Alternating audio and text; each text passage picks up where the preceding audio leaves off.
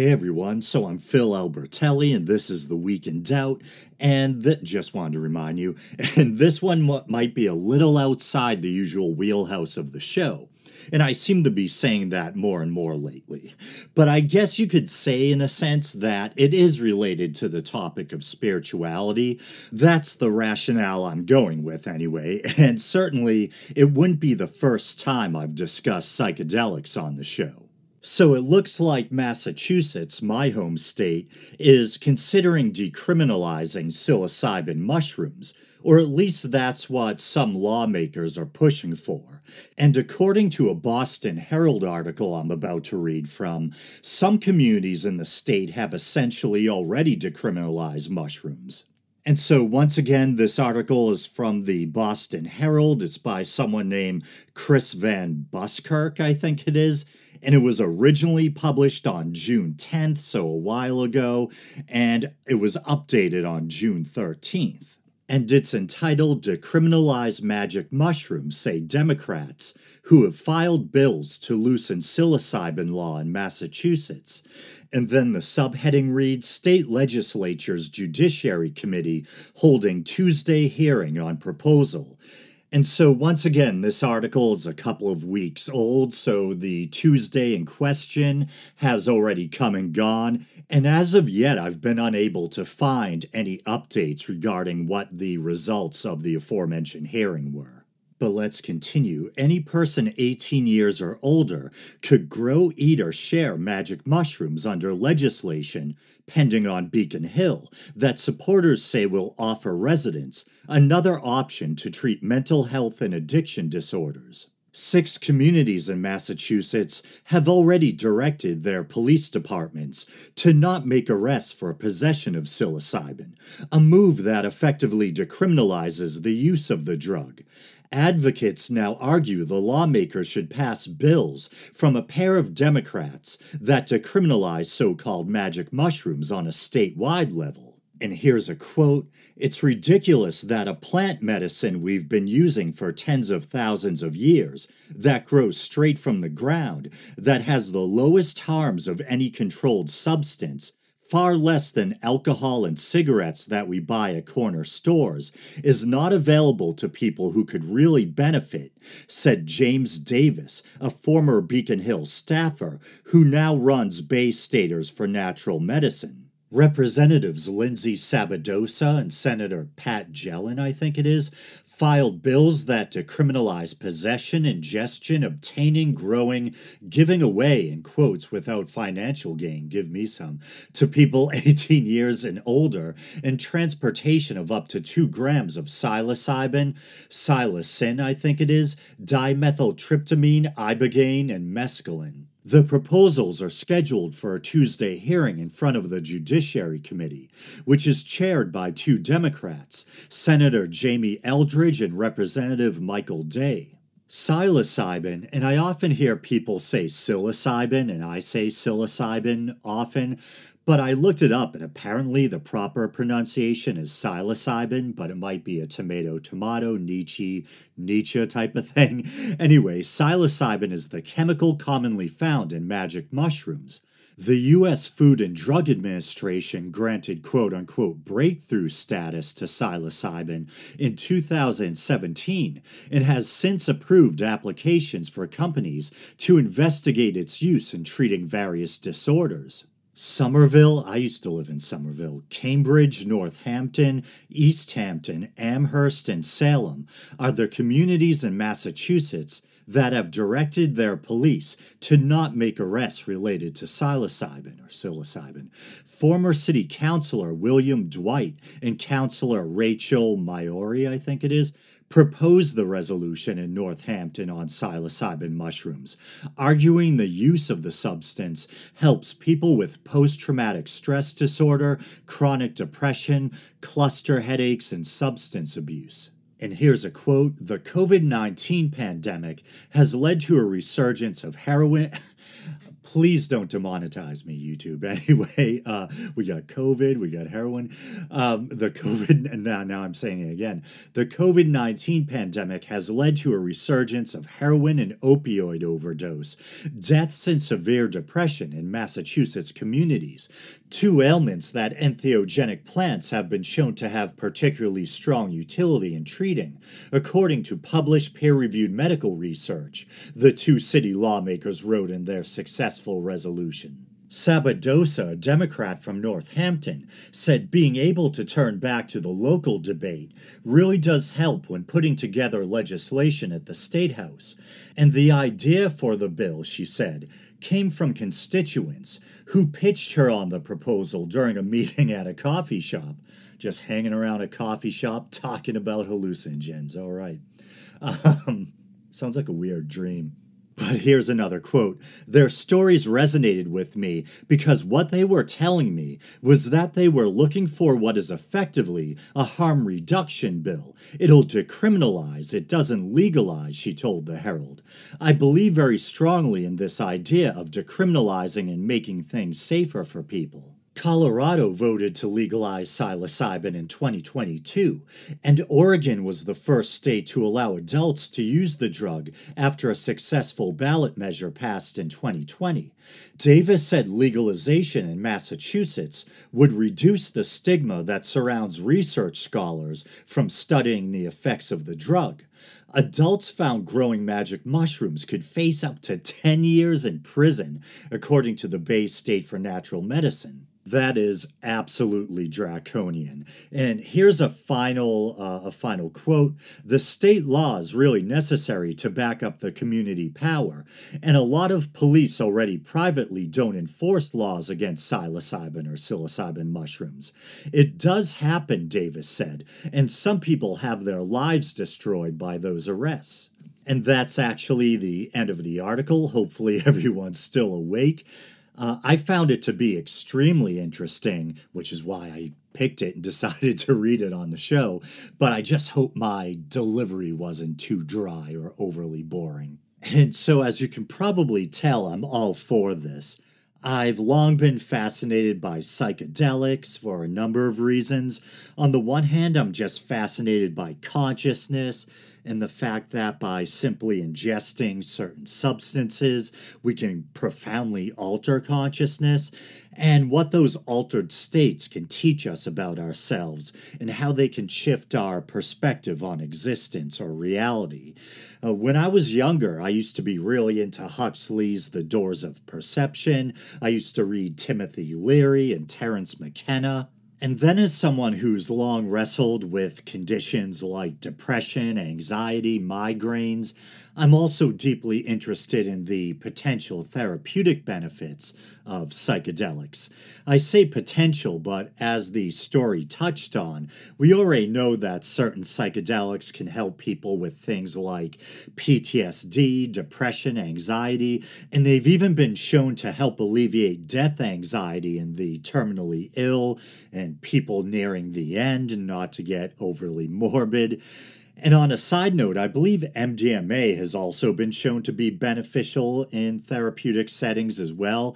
And although MDMA is sometimes described as having psychedelic properties, in my mind I don't categorize it with the likes of lysergic acid or psilocybin, but I can definitely see how it could be therapeutic in its own right. And I feel like I have a responsibility when talking about something like this to mention or point out the potential dangers or downsides. I remember when I first started working for my family's construction or general contracting business, one of the first things my father ever taught me, and it really stuck with me, is to, in regard to handling dangerous power tools, always respect your tools and always keep in mind the damage they can cause if you're not careful or they're not being wielded properly.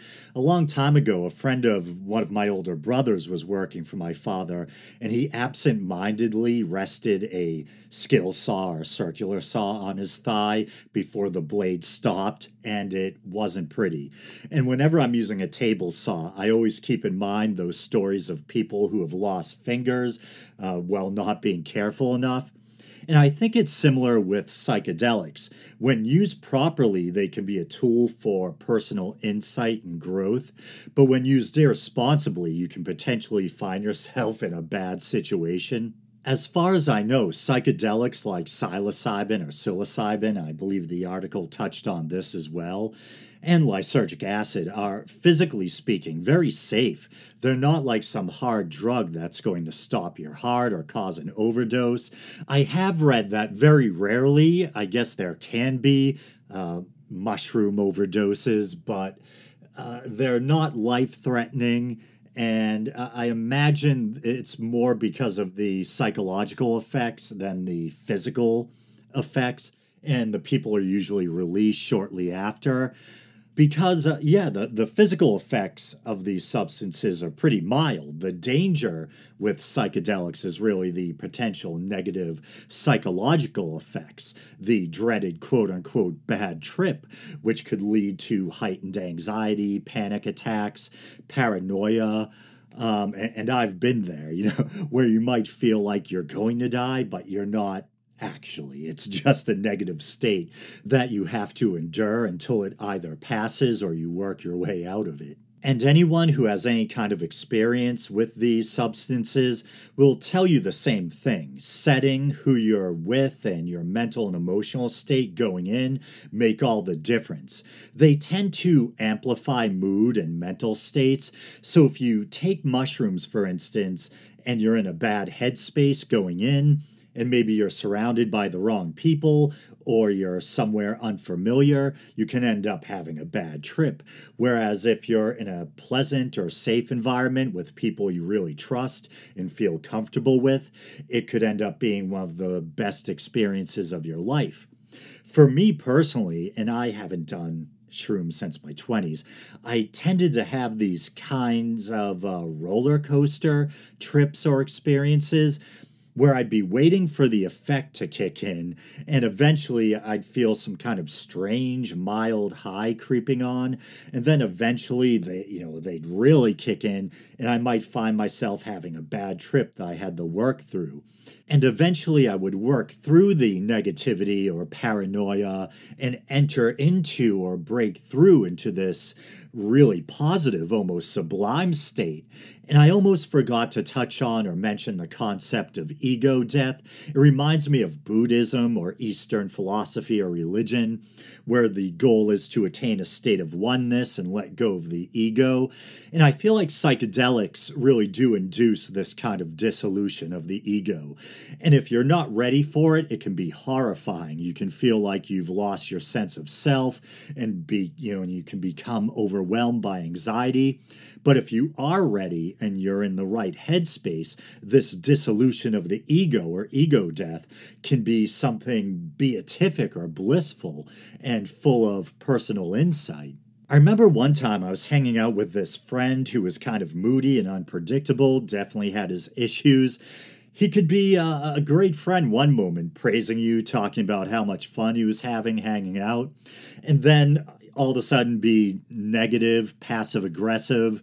And we were hanging out in his parents' basement, I think, and he offered me mushrooms, which we both took, and he then suddenly decided he was bored and he wanted to go into the city to hang out with some friends he had made who were apparently in a gang, I believe he said. And that wouldn't have appealed to me, even if, when I was sober, never mind on mushrooms. And I had enough sense to say I didn't want to go. But he was being passive-aggressive and, dare I say, kind of prickish, and had his mind set on going whether I went or not. So he basically gave me mushrooms and screwed. Not the first time, sadly, that had happened to me. I had this other friend offer me mushrooms out of nowhere while we were at some kind of party up at Hampton Beach where friends had rented a beach house, appropriately enough. He suddenly decided he was taking off, and I was left in the middle of this crowded party and this strange claustrophobic environment. And I had a really bad trip that I had to work my way out of. I had this female friend who had had way too much to drink, so I looked after her, and just focusing on something positive and taking care of someone else helped me enter a more positive phase of the trip. But that time that my passive aggressive friend, as I characterized him earlier, abandoned me to go hang out with his gang friends or whatever they were, because he was also something of a habitual liar.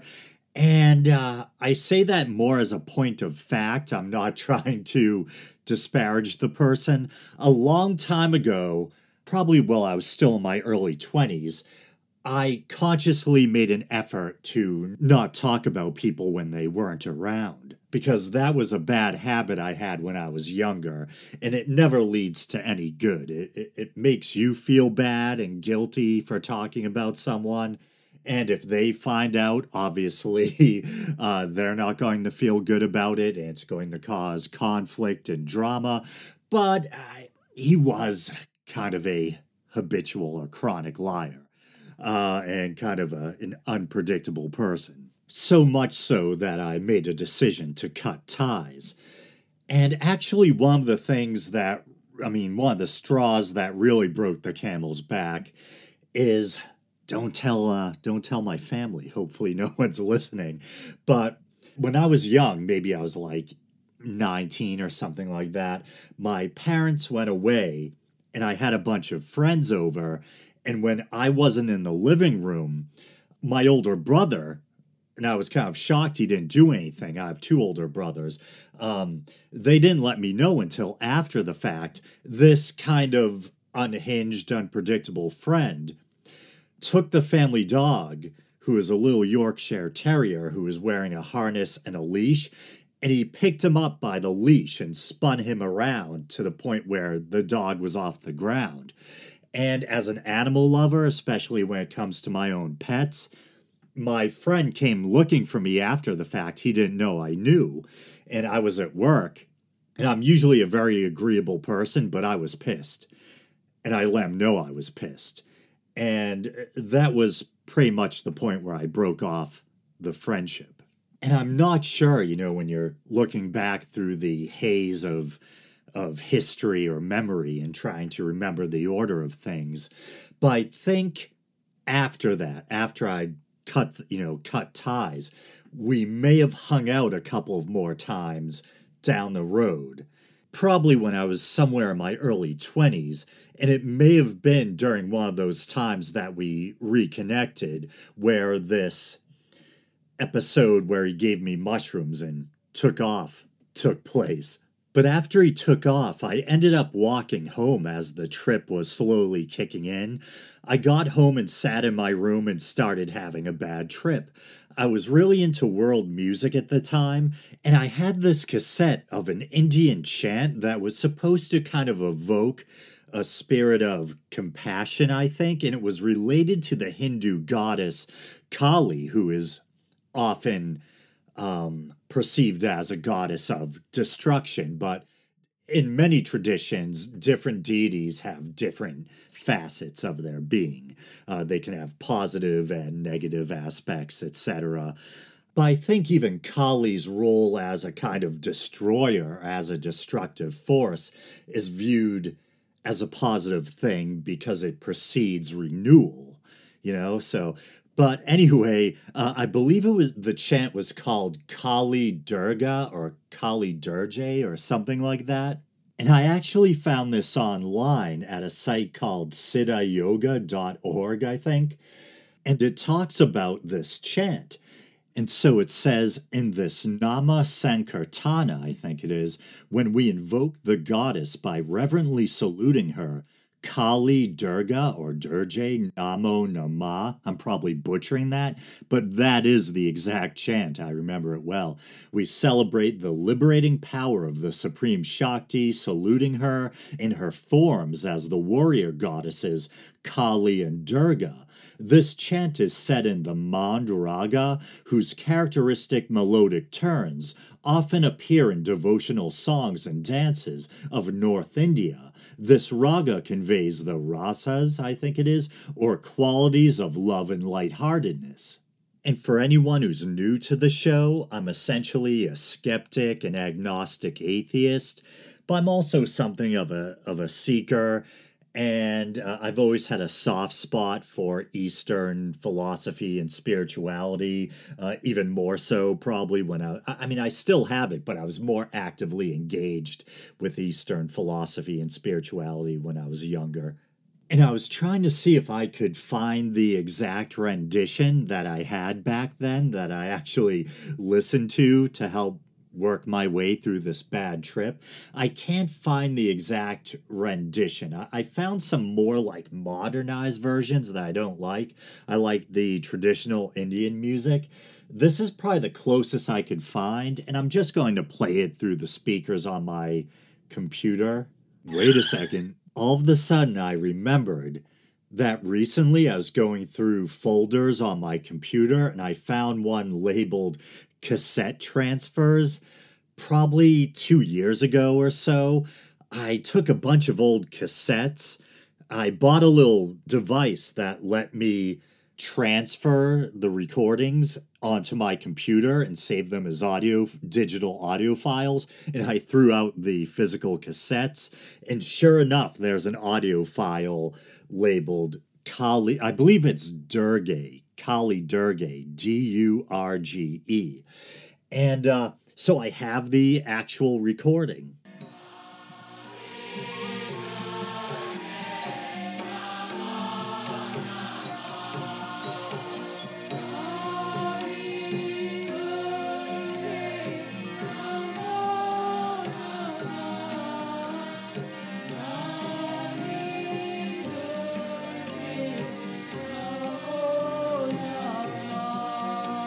Yeah, so there it is, and hopefully I don't get nabbed with a copyright claim. But yeah, I find it very moving. There's a very kind of tender, soothing quality to the melody. And it's about probably over 40 minutes long. And I had a cassette deck that would just, flip sides and play the alternate side when it came to the end of one side.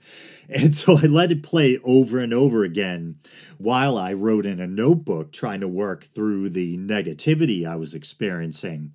And eventually I had this kind of breakthrough, and it was probably one of the best experiences of my life. I felt like I was reborn, if that doesn't sound too over the top. And I think it's safe to say that I'm high in neuroticism. I kind of live in my own head, and I was like that even back in the day. And I could be really hard on myself. And all of a sudden, it was like I was fully in the present, like I had just come into the world and had let go of all my baggage. I looked at myself in the mirror and I had all this acceptance and compassion for myself, and I almost laughed at how needlessly hard on myself I had been. It was pretty amazing. I could definitely use something like that now. My days of just popping whatever someone puts in front of me are pretty much over. But I would love to take psychedelics, namely psilocybin or psilocybin, responsibly in a therapeutic context.